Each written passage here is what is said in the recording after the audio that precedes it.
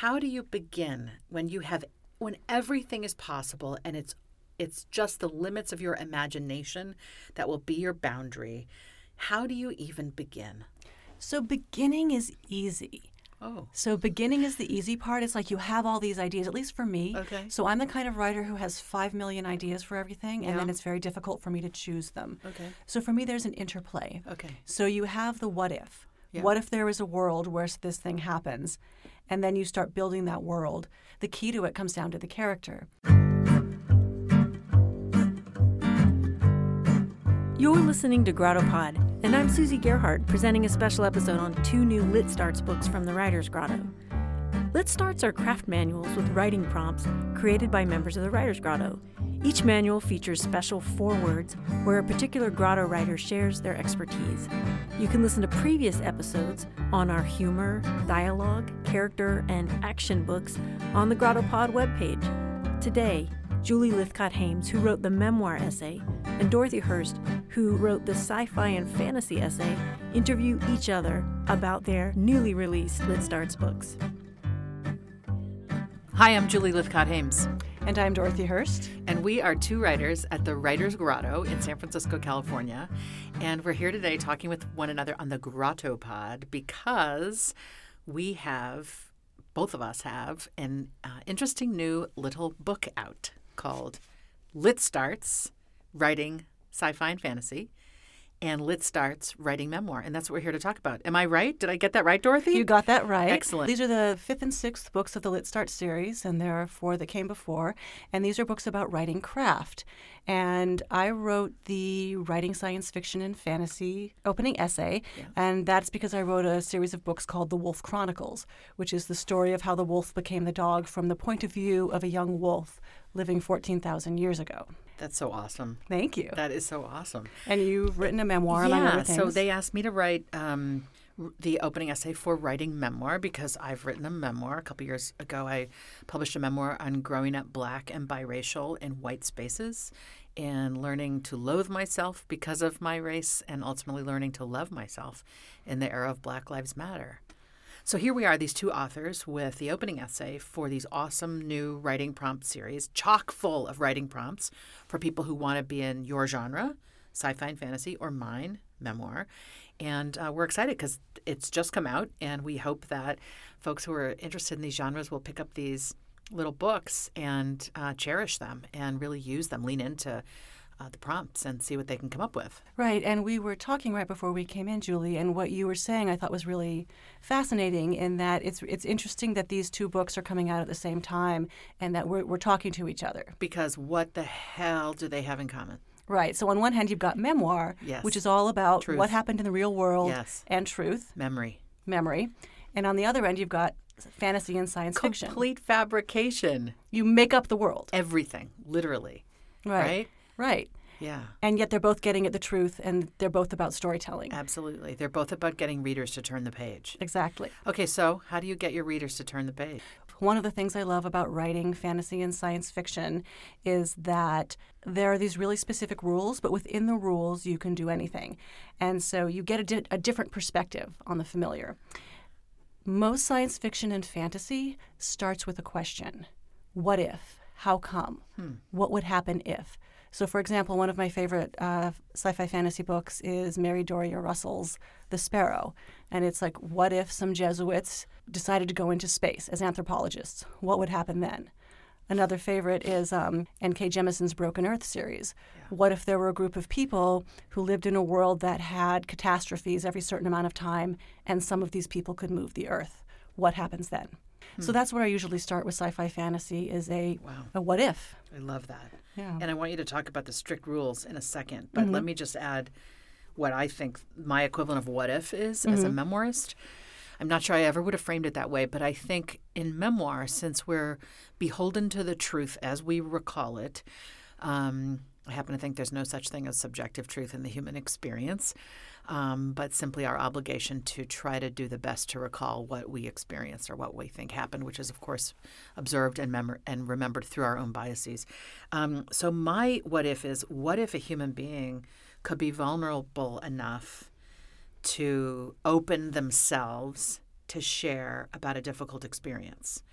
Now, not every memoir is about a difficult experience, but it's sort of, we have a real human who's decided to open up to something maybe people don't talk about very often, or maybe families would rather were kept a secret, or were about an experience they never told anyone about when it happened because they weren't sure that it mattered or weren't sure that it was okay to share. I think the memoirist is sort of daring to shine a light on an element of the actual human experience that needs further elucidation. Well, that's one of my questions about memoir is how do you deal with the vulnerability? And then how do you know what to tell and what not to tell? Both in the sense of like what's okay for you psychically and emotionally to tell, and then how you deal with other people's stories and how they will react to what you do. Well, why don't you just dive right in there, Dorothy? I'm just feeling vulnerable with the question being asked. No, I'm joking. Of course, it's the question. I think part of the answer for me, quite frankly, is age. I'm 52, and I don't give a shit anymore what people think about me. Mm-hmm. Okay, yeah. Kind of I do. But nowhere near to the extent I did when I was 15 or 25 or 35. So that liberates my mind from the fear of what will people presume they know about me, come to a conclusion about me, how will they judge me based on what I've just shared on the page. I do think there is something to you if you're fortunate, you become old enough that you decide my story is what it is. I am going to tell it. Some people might not like it. They might be unhappy with me. And I've decided it's worth telling, and I'm going to share it anyway. So that is how I think at a meta level, how I've dealt with the vulnerability. I have become somebody who feels okay sharing. Mm-hmm. I think we have an obligation not to be navel-gazers as memoirists. I do believe memoir is actually an act of service. You don't just write your story and share it with anybody. You write your story, you can put it in your journal and write it down for yourself and have a cathartic moment and heal and process and put it away and read later.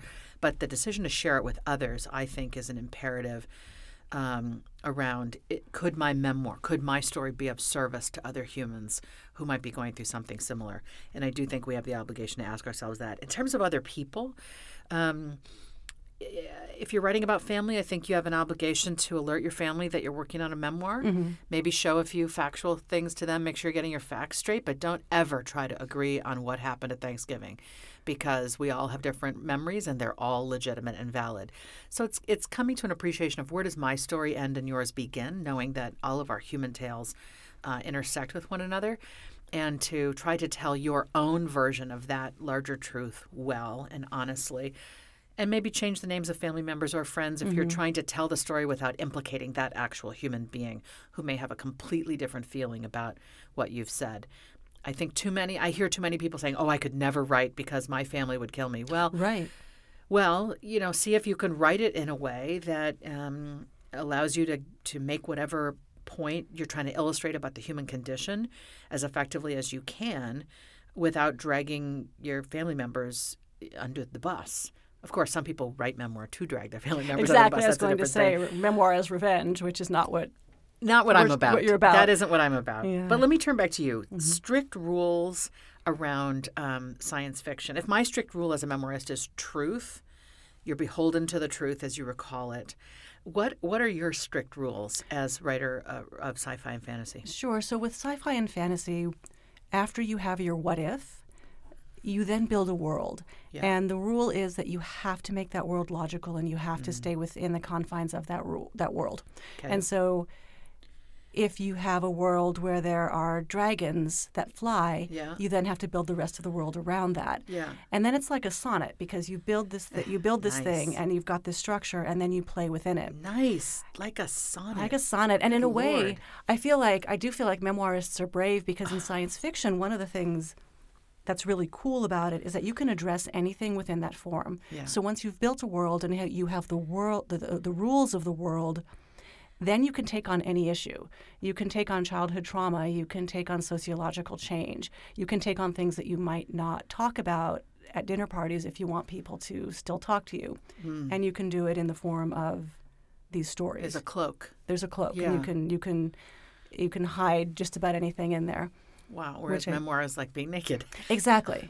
I had not thought about that before this discussion, in that there's an incredible amount of courage in writing memoir.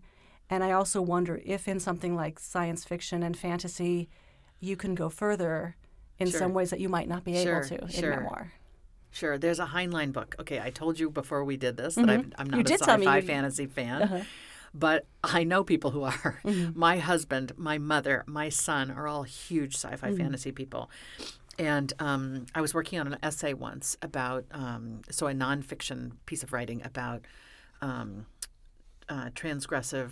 about relationships in our present day that transgress the norms of whatever community they're in. Yes. And I was drawing upon Madame Bovary from fiction and present day sex-positive culture in San Francisco, and then I was looking at science fiction. I said to my husband, there have got to be science fiction stories that really allow us to examine what is relationship, what is sex, what is gender, who's with whom, and why. And he told me about this Heinlein story that had people where their genders and sexual orientations were not known to one another, and it was more about creating intimacy around other manners, methods, or reasons for attraction. And then when you've established an attraction, it's like, so what parts do you have? What parts do you have? That's what we're going to use for play and pleasure, but it's really not about gender or sexual orientation. And I loved the fact, it was a perfect illustration of the fact that science fiction can take us to a realm present humans can't quite yet contend with outside of certain very small communities. Right, and you can state very boldly, this is the way this is, and your reader is with you, instead of in realistic fiction, you have to prove it, or you have to say, this is the way it is. Yeah. And I want to go back to something you were saying, because this is about the broader scope of what we're doing when we're writing either memoir or science fiction and fantasy. You talk about memoir as an act of service, and that's what really strikes me about memoirs that I really like, is they're more than someone's story. Yeah. They have an extra element to it. Yeah. So it could be about growing up Black. It could be about finding out about yourself and your life. How does somebody find that? Like, how do you know as a memoir writer whether you're just navel-gazing or if you are telling a broader story? Interesting. Well, I think you have to be well-read, and I think you have to be paying attention to the issues of the day. So you have to be reading the news, and you have to be reading other memoirs, and you have to have your finger a bit on the pulse of what are humans in anguish over. That's really interesting. I think. Wow. I'm worried that in this interview I'm saying that memoirs are only about bad things or scary things or shitty things.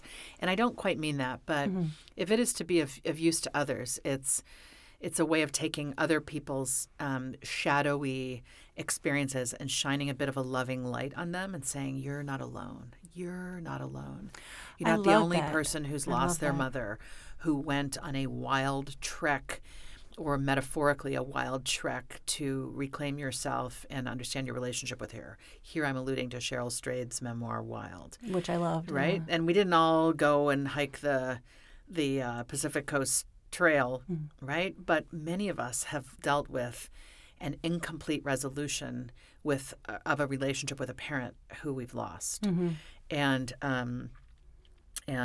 so I in that sense, that memoir was an opening, an invitation to any of us who have been in that age and stage of life to think about, how might I process? What's my journey for coming to terms with my own shit and processing it and ultimately reconciling. Alison Bechdel, who wrote Fun Home, has this incredibly difficult father who was really violating some important norms in our society, and yet he might have been the only person who really saw her clearly as the lesbian she was becoming. And so another complex parent-child relationship elucidated in memoir, I think, allows many of us who've had other reasons to feel both a closeness and an alienation from a parent to grapple with that. It's not that we're laying down a story that is the blueprint identical story of someone else's, but our story and the way we tell it might be an opening for other humans to feel more seen in whatever struggle they're having or whatever process they're undergoing that is related. Yeah, I think more seen is a great way to put it. And would you say it's close to correct that a memoir is a journey of a certain part of someone's life? Absolutely. And then you take the reader on that journey? Yeah.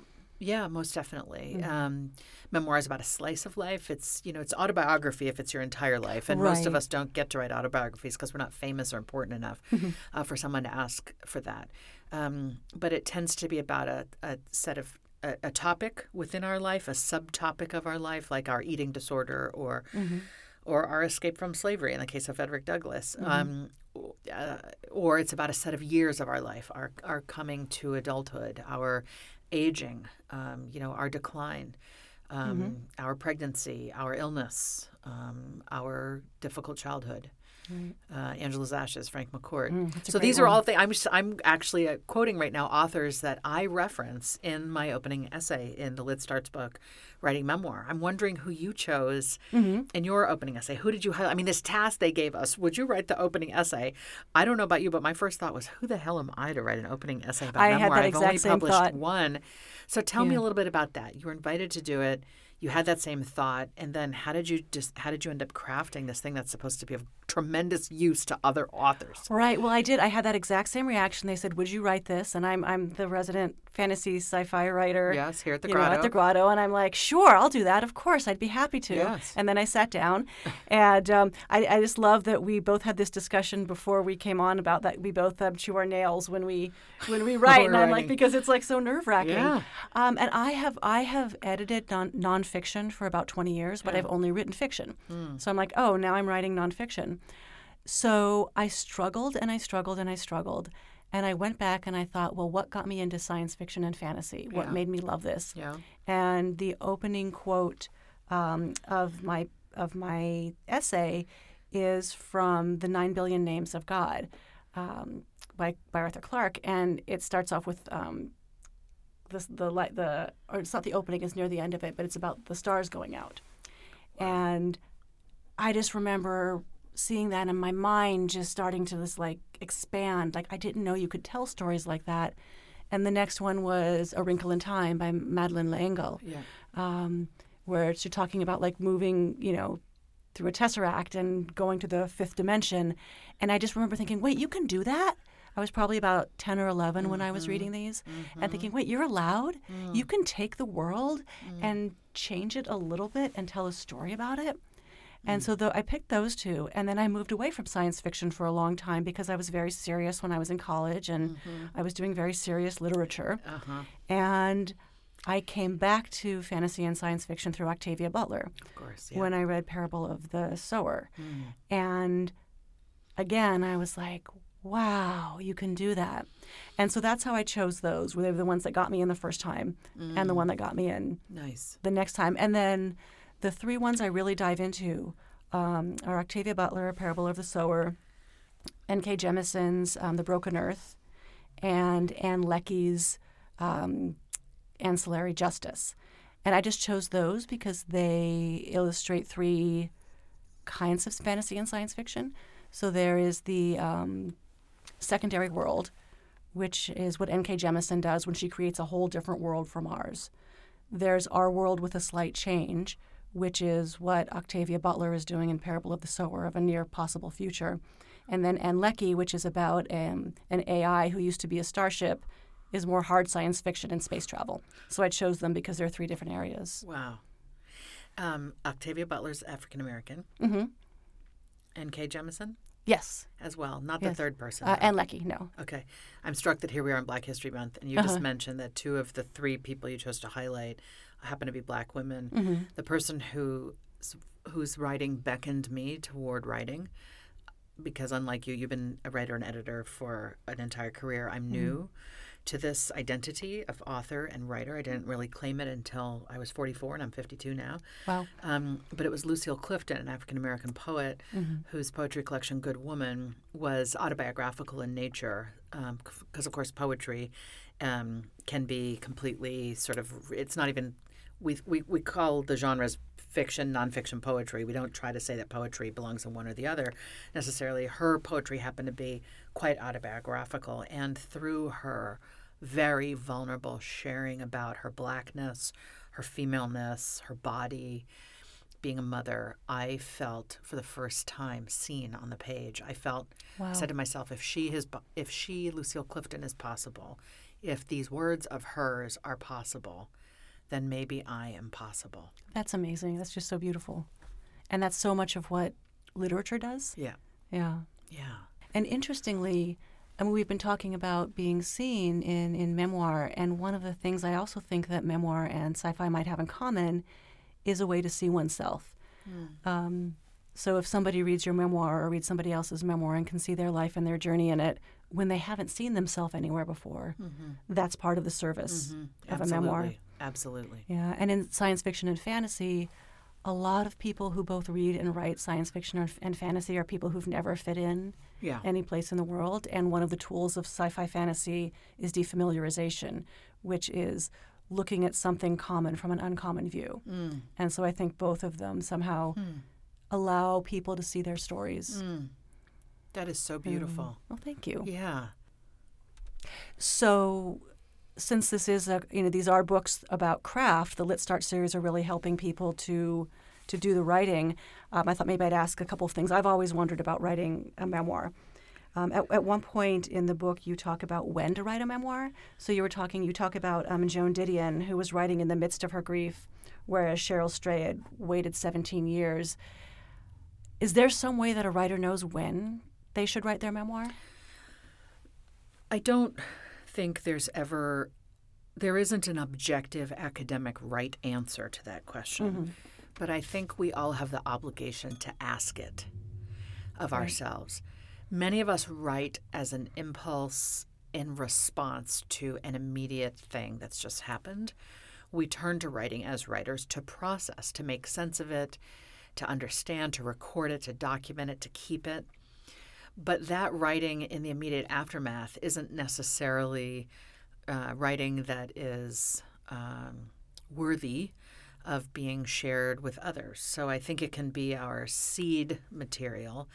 It can be the seed that then sprouts another version of that same stuff that becomes shareable.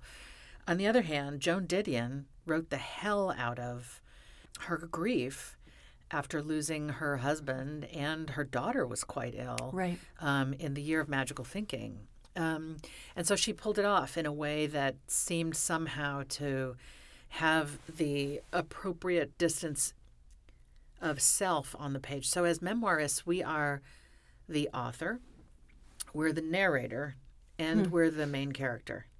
Okay? And if that doesn't trip you out, I don't know what will, right? You have to inhabit, you have to recognize that you are all three of those people. And the author has wishes and wants for the book, and the narrator is bringing the reader along a journey from page to page. And then the character, the person you're writing about, is you. And what the character wants told, I mean, this may not be what the narrator knows needs to be told. That's fascinating. Right? So if you can get into this mind space of to try to be, so to your point about time, I think, is this the right time for this story to be put on page, to be shared with others, is something those three personas can interrogate. The author might be ready for another book. Doesn't mean that the character who is the protagonist is in any way capable, aware enough of what is going on such that the stories can bloom. And it's the author's job in connection. This might sound that I'm really now out on a limb, but no, this is the sort of metaphysics, I think, of memoir, is trying to get those three personas aligned, or to decide they are not aligned and they're going to be in a struggle with each other somehow, but to think it through. And when the memoir is ripe, I think has to be, is sort of one of the questions those three different personas have to grapple with. So I want to pick up on something that I hadn't really thought about with memoir. Is what you're saying that the you in the memoir is not necessarily the same you as is the author? Yeah. I mean, wow. It's right. It's yes, we are the same person. Julie Lythcott-Haims is the author, and Julie Lythcott-Haims is the character I'm writing about. But the author me, for example, here's a simple example, and I don't mean it like you need a simple example, but an example I think many people could relate to. I had written a draft of my memoir, Real American, about race, And I had been unearthing some shitty stories from childhood and college and law school and life about me and racism inflicted upon me. And I didn't really have enough on the page about my own screw-ups, my own shameful moments. Mm-hmm. So it's sort of like, this happened to me, this happened to me, this happened to me, poor me, poor me, poor me. And my editor said, and that's what the author needed. I didn't want to put my shit on the page. I wanted people to feel empathy for me and care about the story. And my editor said, Julie, they're not going to root for the character on her journey if you don't show them that she has stumbled and she has struggled and done some bad things that she's ashamed of. Right. They'll root for her to make it. First of all, they'll identify with her if she's imperfect, and then they'll be rooting for her to make it if they've seen that she's imperfect and flawed.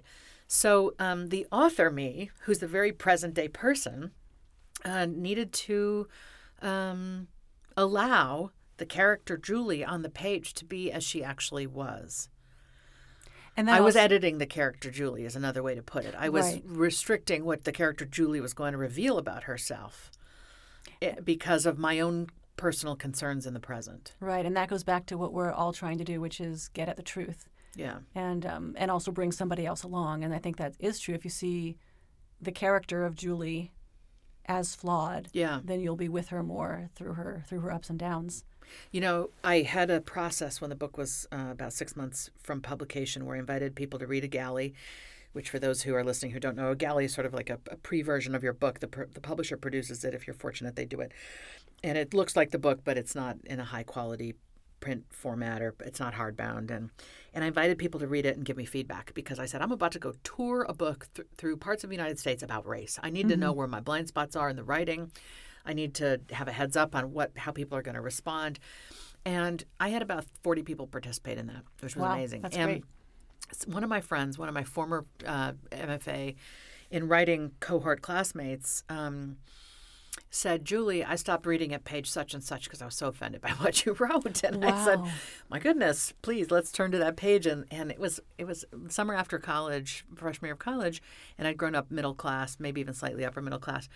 And I decided to work in the fields of Wisconsin. I lasted for 2 days, and then I quit for a busgirl job at a 24-hour restaurant. Mm-hmm. And my line said something like, I decided to try another class on for size. And that offended her greatly as a person who was raised working class. Okay. She's, just all of it was offensive to her. She said, I would stop reading after that sentence, and all of my friends would stop reading. And I had to say to myself, okay, all right, this isn't about Kat and her friends. I'm grateful to Kat that she's given me that feedback. What do I want to achieve on the page in this vignette? This book is a series of vignettes. And I realized what I was trying to say was, I was so struggling to grasp at any identity that made sense to me.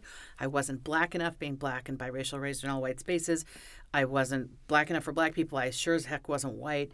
I'm this middle class, upper middle class, highly educated kid. Where can I locate an actual sense of connection to humans, humanity, the ground, the planet, my life?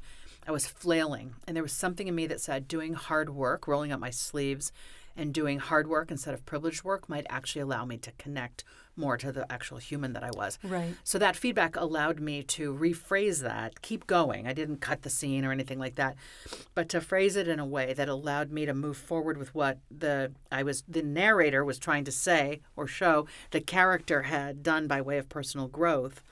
I was able to phrase it in a way that was not anywhere near, I think, as patently offensive as my original phrase. Mm-hmm. And I think what you said in there, which is really important, is like what you were trying to achieve on the page. Yeah. And I think that's another commonality between all of the kinds of work that we do, is like you have a mission with your book, and you want your reader to experience something, and you want your reader to understand something, and that means you, author, you have to be doing that. Yeah. So let's switch, because I know that time is short. So I just need to turn the tables and have you share something perhaps in the same vein. Within the context or appreciating that science fiction and fantasy are, as you've said, all about world building. And that to me is you decide the characters, you decide their rules of interaction with one another and how they reproduce, if at all, and what they care about, their mythology, what they believe in, right? All of that you get to invent, which feels totally daunting and terrifying to me. I literally would not know where to begin. How do you begin when everything is possible and it's just the limits of your imagination that will be your boundary? How do you even begin? So beginning is easy. Oh. So beginning is the easy part. It's like you have all these ideas, at least for me. Okay. So I'm the kind of writer who has 5 million ideas for everything, and then it's very difficult for me to choose them. Okay. So for me, there's an interplay. Okay. So you have the what if. Yeah. What if there is a world where this thing happens? And then you start building that world. The key to it comes down to the character. So for me, it comes down to who are the characters that I want to care about, and what do they want? And then I start picking what parts of the world make sense based on that character's journey. One of the biggest mistakes I think people can make when they start writing sci-fi and fantasy is they will just do the world and they won't populate it with characters that you really love and care about. Okay. And so my background is theater. I started off as an actor. So I always start with character. I think different people will start differently. So for me, it's like, okay, I've created this world. I created a world in which, it's 14,000 years ago, and wolves can talk to each other, and wolves first come together with humans. Well, what's the most important thing to a young wolf? It's that she's accepted into her pack. And so it's the character. Just like a young human. Exactly. And so it's the character's journey that matters most. And then I was horrible at setting when I started. I couldn't write setting. I'd be like, it's a tree. It has leaves. What do you want from me? And then I realized that you explore world through a character's viewpoint. So what does a wolf care about when she looks at the tree? What does it feel like when I chew that bark? Are there good animals to eat that live in this tree? And so then you start building the world based on what your character wants and needs. And then character influences plot and plot influences character, and you build that as well. And so I think probably with any kind of work, you have the character and the action and the world weaving together. Yeah. It just happens to be that you've created this world. Yeah, wow. Okay, you did make it sound like it was easy, but however, I'm still very daunted. I can't imagine ever writing a page of fiction, let alone science fiction fantasy, where literally the sky, beyond the sky, is the limit. There is no limit. I'm really in awe. But what's happened for me is now I've gone from being one of these people who's like, well, my husband, my mother, my kid, they all love sci-fi fantasy, but I don't really get it, to I'm so intrigued by what you've shared. I kind of want to pick up something. So maybe I'll read The Wolf Chronicles. The Wolf Chronicles. Yeah. Maybe I'll start with your book. And I will say I did get to start to read your book before we came, and I just love it. Thank and you. one of the things I love about it, Real American, Real American. Just Real American. Yeah. Real American. And one of the things I loved about it was exactly the vulnerability of the character and the flaws of the character. Cool. Of character Julie. So I appreciate that. Fantastic. It sounds like what we have in common is we're both really interested in the human experience and in pushing the boundaries of unpacking what that is and what's possible, and tapping into vulnerabilities and needs, and seeing, imagining how things could be. I'm trying to imagine how they could be by saying how they are, and you're imagining how they could be, and writing how they could be, and inviting us to imagine what that means for us, maybe as readers in the now. Right, and finding the truth. Yeah. In life in both ways. Wow. Thanks you both. Thank you. Really fascinating conversation. Thank you. All right. It was cool. And that's our show for today. GrottoPod is produced by me, Susie Gerhardt, as well as George Higgins, Ben Marks, Daniel Pierce, and Beth Weingarner. The music is by Sugartown. GrottoPod is concocted in-house at the Writers Grotto in San Francisco. Please review and subscribe to GrottoPod in iTunes or wherever it is that you get your podcasts. Thanks for listening.